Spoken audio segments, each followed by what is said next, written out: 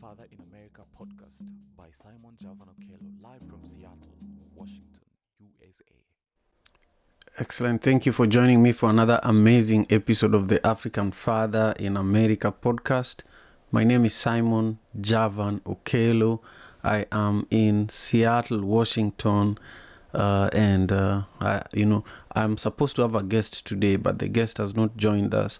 So as soon as the guest joins us, it will be wonderful. But for now, it will just be me sharing with you the proverb of the day, and also sharing with you the 3 nuggets of wisdom related to today's proverb. Let me know where in the world you are joining me from. As I said, I am in Seattle, Washington, and I love bringing you ancestral African wisdom. Every single episode of the African Father in America podcast is primarily grounded on African proverbs and 3 nuggets of wisdom and stories of our guests and updates about what's going on, especially in the world of Simon Javan Okello, where I share with you a lot about Madaraka Festival. I talk to you about what's going on in the community, especially here in Seattle, Washington, in the African diaspora community across the US, and also what's going on back in the motherland, back in Kenya, and and other parts of the continent. So our proverb today is beautiful. I am going to add it to your screen in just a moment. While I do that, please let me know where in the world you're joining us from. Let me know in the chats down there, and also let me know what you think of the proverb that I just added to the screen. The witness of a rat is another rat.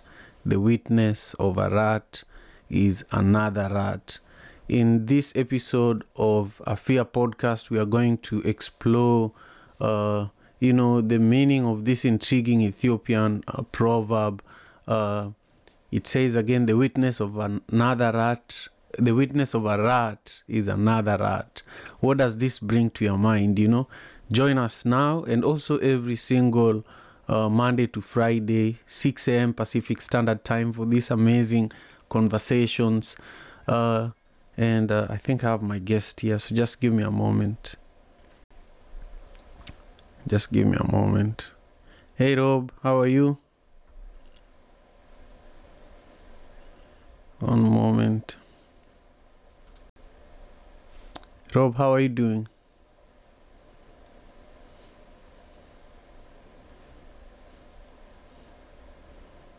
I see you. I think you're muted.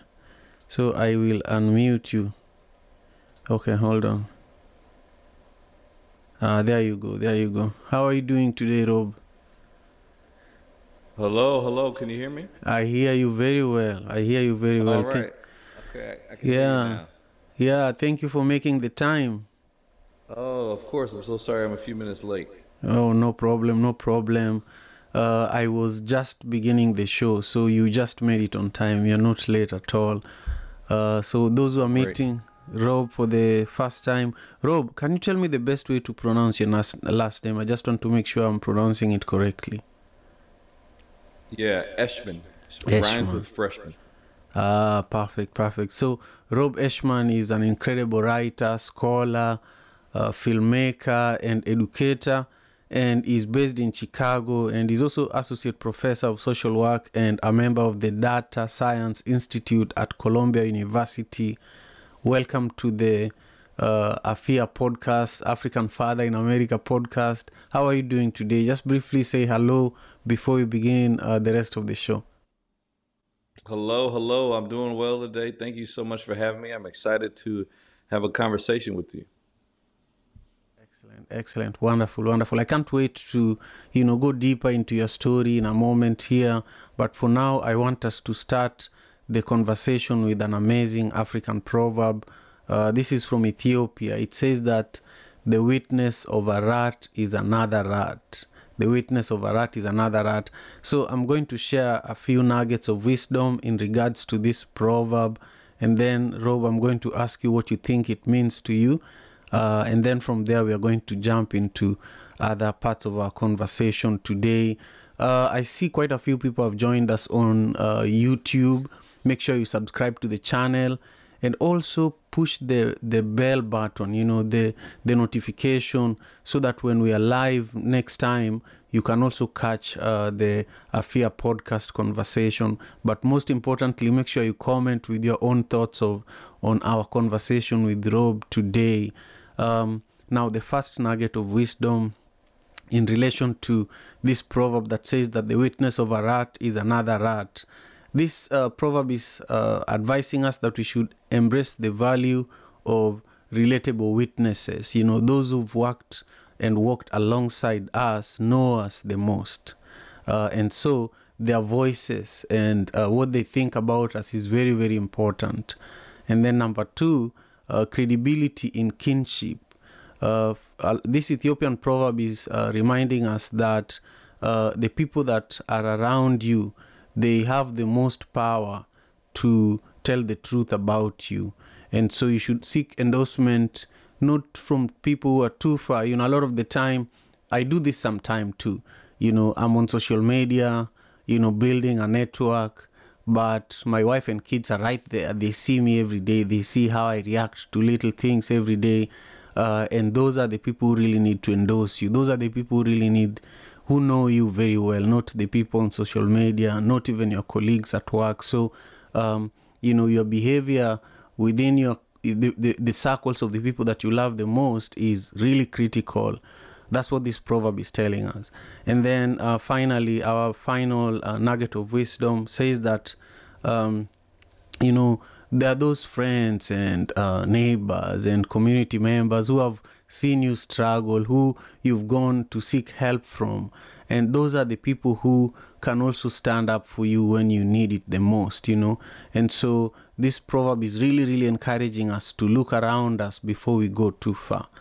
But Rob, when we sent this proverb to you, what is it that came to your mind?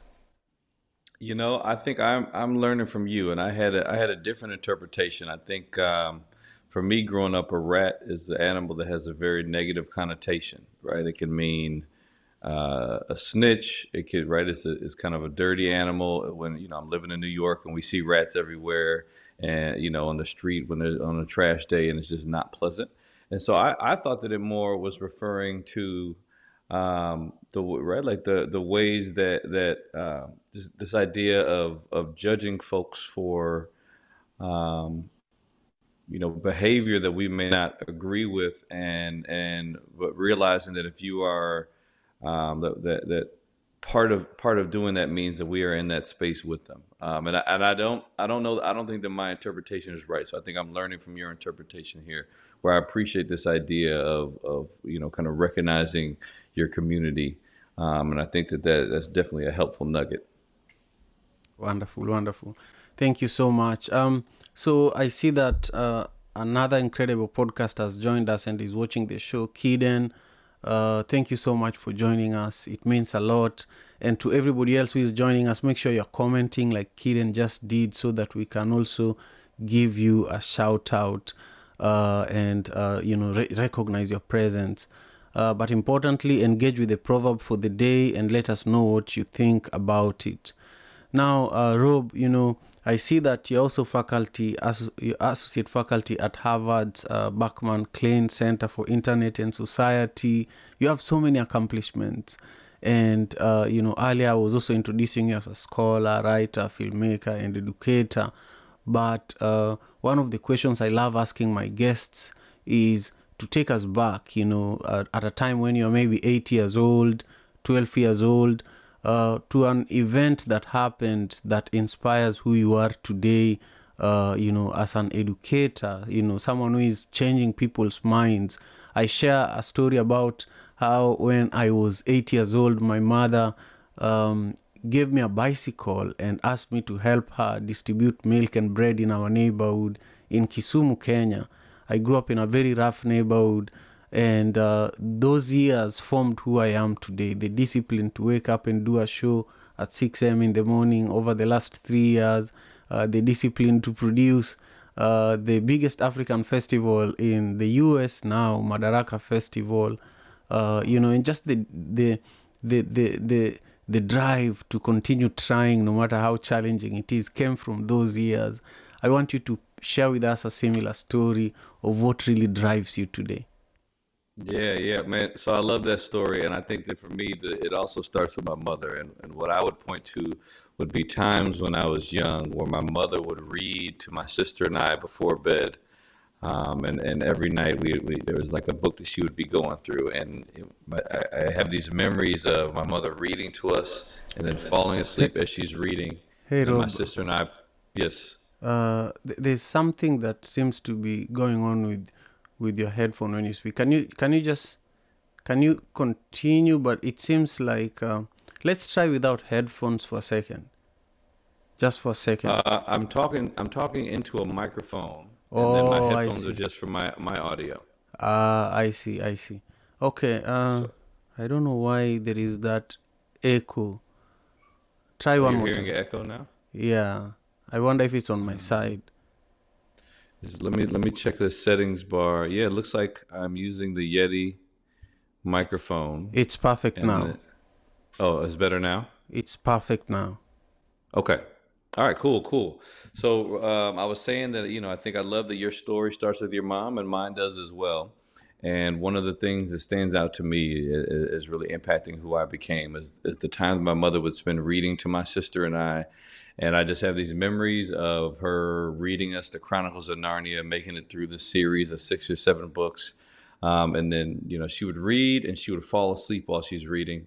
And then my sister and I would play on the bed, jumping around until she would wake back up and then keep on reading. And that's just kind of a nightly routine that we had that I think really inspired my love of stories and of the written word.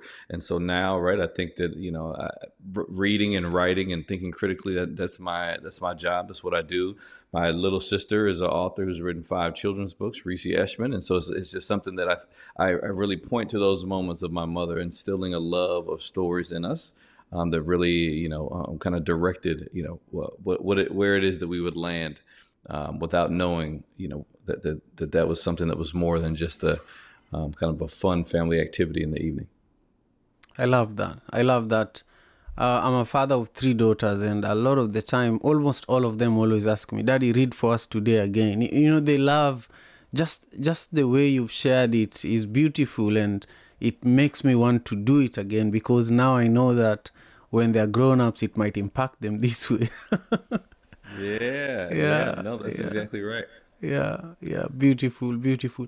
So, I just want to continue on with our conversation. I see there are more people joining us on YouTube, but we're also live on Twitter, on X. We are live on LinkedIn and Facebook.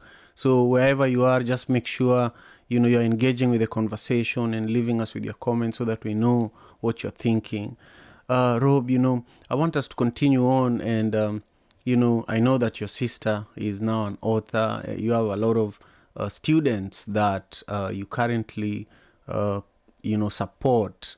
I want you to imagine that you're talking to a group of, students in Africa. You've taken a journey to Africa and you're sharing with them, your accomplishments, and they want to know your biggest accomplishment in this moment, whether it's a project that you recently released, whether it's a book, share with us. Yeah. I think for sure my biggest accomplishment to date has to be my new book, When the Hood Comes Off: Racism and Resistance in the Digital Age. It's a book about the ways that technology is changing how we experience, understand, and respond to racism. This is a book that is based on 8 years of research, interviews with more than 80 students in 5 different cities around the country, survey of thousands of people, and an analysis of millions of tweets over a 10-year period, looking at trends and how people talk about race online. And so the book was a huge undertaking, but a very personal project that I made sure, even though it was data driven, is also story driven and it's human centered. And so I'm very excited to have that book out in the world, and I think I did what I set out to do in terms of wanting to tell a comprehensive story of how the internet and online communication is changing the way we experience race every day. Wow, that's beautiful. Do you have a copy of the book with you right now by any chance? I can go grab one from the other room. You want me to do that and hold it Yeah, up? please. Yeah, please. And think about All right. the excerpt that you want to read for us from the book, and I'll engage our audience while you do that. I would love for you to show us the cover so that we kind of feel the book. I wish I had a copy of it and I could read it before our show today. So I think we have to do number 2. We have to do a second interview very, very soon. Go ahead and grab it. And yeah. Cool. Yeah. In the meantime, while Rob is grabbing the book, I just want you all to know that I deeply appreciate your presence. And I just want to share today's proverb from Ethiopia. The witness of a rat is another rat. I would love for you to share in the comment what this proverb really means to you. Rob shared with us what this proverb means for him. And I also shared what this proverb means for me. I shared it with you all in the beginning of the show today. So let me know what it means for you, and also let me know where in the world you are joining us from for today's episode of the AFIAPodcast. I deeply appreciate it. If you haven't subscribed to the channel, this is also a good time for you to do that, so that that's one of the quickest ways you can support this incredible work that I am doing. Wonderful. Thank you, Rob, for taking the time to do that. Show us the book and read for us your favorite excerpt. Oh, I love it. Nice. When the hood comes off. When the hood comes off, and so you can see that the cover design is this image of a Ku Klux Klan hood, which is maybe the biggest symbol of racism in the United States. But then it also here, right, we can see silhouettes of people who are engaging in activism. And so what I wanted the cover to show is that, right, this is not just a book about racism. This is also a book about resistance. And I think that I spend a lot of time talking about how racism has changed, how expressions of racism has changed. But then in the second half of the book, it's all about the fight. And it's about the way that the young folks of color, Black folks, are using digital tools in order to challenge racism in new and innovative and exciting ways. And so that, the cover image is special for me. And if you want me to read a piece, I think I'll start by talking through some of the book themes, which will explain even more kind of where I'm coming from with this image, if that's okay. That's totally fine. Right. I would love that. All right. The Ku Klux Klan, with its white hoods and burning crosses, might be the most recognizable symbol of racism in the United States. The Klan is responsible for thousands of lynchings, beatings, shootings, and burnings of individuals, churches, businesses, and homes. The height of Klan activity took place during the Reconstruction and Jim Crow eras, a time when law enforcement was loath to protect Black citizens from racist acts of terror. Still, Klan members chose to hide their faces behind those emblematic pointed white hoods. The hood was protective. It concealed the identities of the farmers, store owners, officers of the law, and clergy members who wore it, which kept them from being held responsible for the destruction of life and property orchestrated by Klan activity. For the past half-century, racism has been hiding behind a more metaphorical hood, subtlety. The book begins by exploring the decreased visibility of racism in the post-Jim Crow United States. Today, formal discrimination is outlawed, overtly racist language is frowned upon, and racism largely operates through indirect and invisible mechanisms. This, I suggest, is racism under the hood, or masked racism. This is the racism many of us have come to expect, the racism that scholars have spent decades uncovering, what David Williams calls the everyday discrimination that people of color experience in mainstream environments. It involves microaggressions that may feel too minor to be reported to the HR, but have major impacts on the lives of people of color, from health and mental health to experiences in performance at work and in school. And I guess I'll stop there, right? So that's me talking about what it means to, right, what racism is under the hood. But the book is about when the hood comes off. So what happens when online racism loses its subtlety, when racism begins to show its face, when it's easier for people who may not have believed that racism was still a problem in society to recognize it when, they see racist comments online, when they see videos of racist violence being shared, and they have to then come to terms with the reality that the world is not what they thought that it was. And so the book is about racism becoming more visible through technology and how people respond to it, how it changes their worldviews, their mindsets, and the ways that they, may decide to get involved in the fight against racism. Wow, this is an important book, especially now. It's very, very timely. Especially now that also even AI. AI is I think AI is racist to a certain extent. Because you find that it even me sometimes AI does not recognize my accent. I remember sometime we have Alexa in the house, and if I ask Alexa to do something, I'm telling you it's a fight, But speak to since you published the book, I imagine that you've probably received some racist resistance against this book because racists don't like people, especially people of color, to be educated, to be aware, to know what's going on, and even the institutions that condone racism do not appreciate this kind of material, because there's a saying that if you want to manage black people, you give them books, I think I can't remember this exact saying, but it says that if you want to hide something from a black man, yes, put it in a book. Yes. Now speak to this for a moment. What are some of the challenges or the pushback? Yeah, that's the right word. The pushback that you have received since you published the book.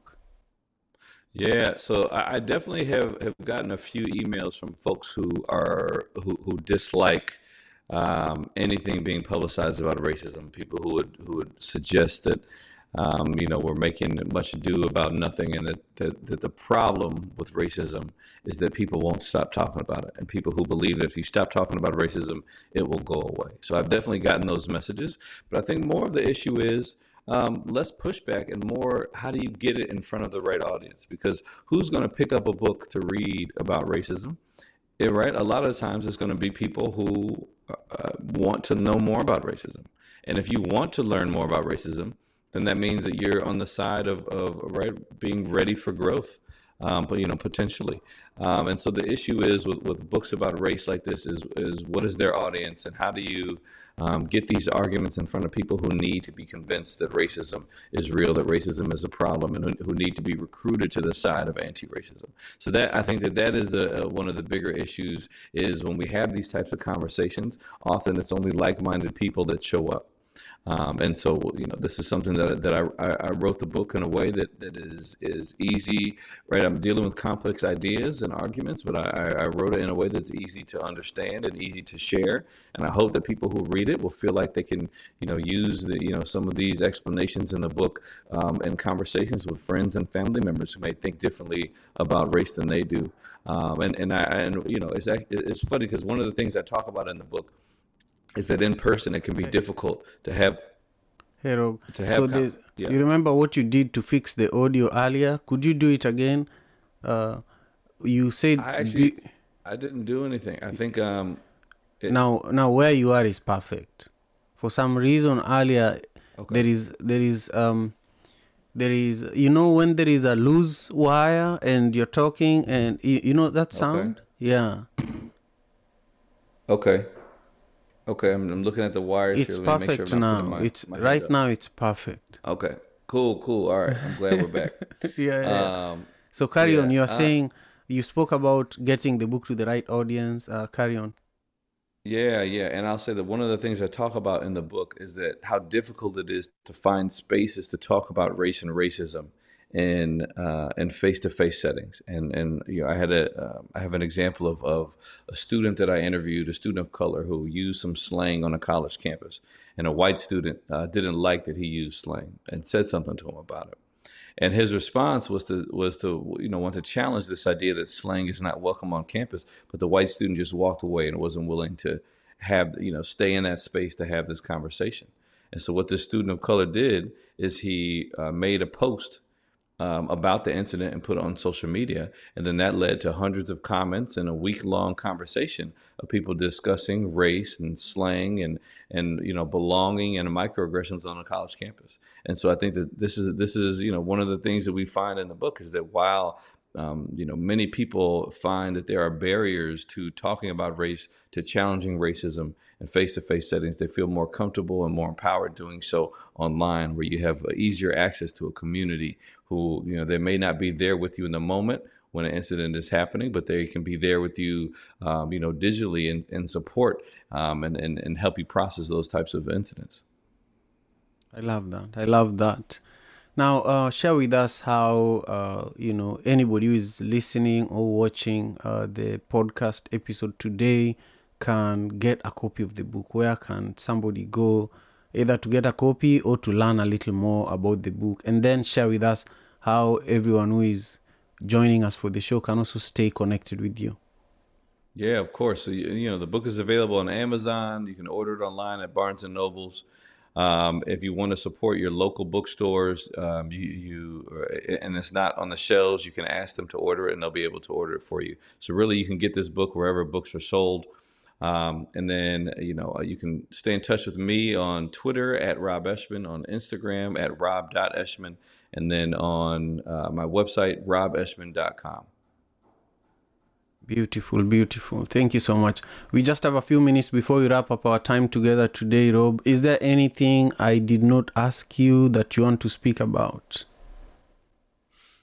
I think that for me, the biggest thing that I want to leave people with is that, right, I think that we are in a moment where we are challenging the status quo, that the norm has been for the past, decades that race and racism cannot be talked about in mainstream spaces. It's limited to our spaces, as activist spaces, educator spaces where Black folks and folks of color feel comfortable. And technology is really changing that. And I think when we see some of these policies that are being proposed and implemented around the country to ban race education in schools, that this comes from a fear of what we've been doing in raising the national consciousness. So we've seen dramatic increases in the ways that different anti-racist terms are being used and discussions are being had on social media. And I want to encourage folks to know that is making a difference and that is scaring the opposition, but also that online organizing and activism is not enough. And we have to find ways to take that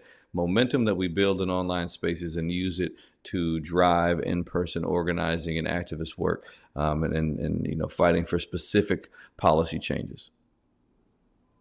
I love that. Our conversation drew a lot of comments, and I want to just read some of them and give a few people shout outs before we wrap up our conversation here today. Kiden is saying here, greeting Simon and AFIAPodcast family, and says great insights, and also says that she loves that the book is data driven, but also storytelling driven. I love that.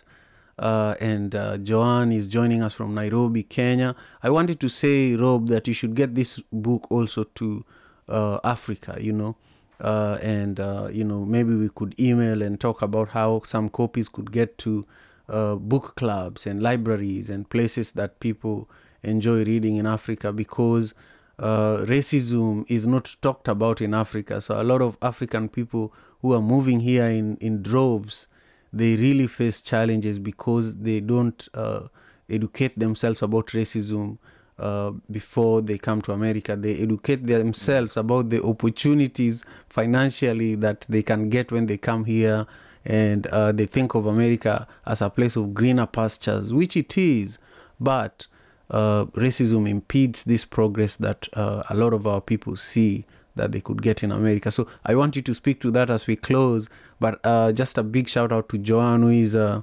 lawyer and economist and has been a guest here on the show before. And she says that, thank you, Rob, for sharing your work with the Globe. And she said so many other things, but I'll leave it for you who is watching to read some of these incredible comments here that Joanne has shared with us. Again, Rob, any comments on my last sentences before we close? Man, I would love to stay in touch and figure out a way to get the book to Africa. I think that would be, amazing. Whether it's book clubs and libraries, or I'd love to visit too. And so let's definitely keep in touch about that.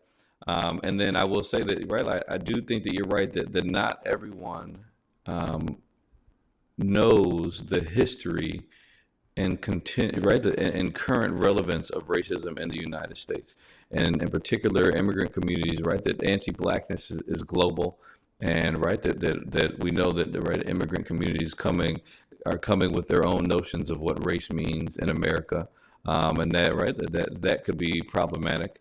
But then I think that it's important for us to talk about how racism is global, because there are a few places in the world that were not colonized, and so from colonization, in the motherland, to the legacy of slavery here, that there are these histories that impact the ways that we have developed, the ways that we think, that we need to acknowledge and understand, and then also it's important, I think, for us to kind of rescue the memory of the change makers and the people who have fought against racism consistently around the globe, and how we can use our understanding of those struggles to empower ourselves and to do better in the work that we're trying to push forward now. Beautiful. Thank you so much, Rob. I have so many questions and thoughts, but we are out of time. I want us to do a follow-up conversation, but I really want us to connect about Africa, because I do take groups to Africa. And one of the groups I've been planning and hoping to take, at least in the next year, is a group of writers and authors, so that you bring your books and promote it in the motherland. But we also do a retreat, where we can engage with other writers and authors who are in the continent, and hopefully create collaborative projects, hopefully record podcast episodes together, and hopefully just go deeper, and also go through times of healing, and eat good food and enjoy, and just be in an environment where the work that we do is uplifted in a completely different way. So if you're interested in that, please let Nanda reach out and ensure that we are connected so that we can discuss further. But I just want to encourage you to continue doing the amazing work that you're doing, and me and my team, we will be here to support as much as we can. Thank you again so much. I appreciate it. Thank you. This is a great conversation. I'm so glad to be here and look forward to staying in touch. Excellent. Thank you so much. African Father in America. Tujikaze, tujikaze, jikaze. Tujikaze, tujikaze, jikaze. African Father in America. Tujikaze, tujikaze, jikaze. You are listening to African Father in America podcast by Simon Jalvano.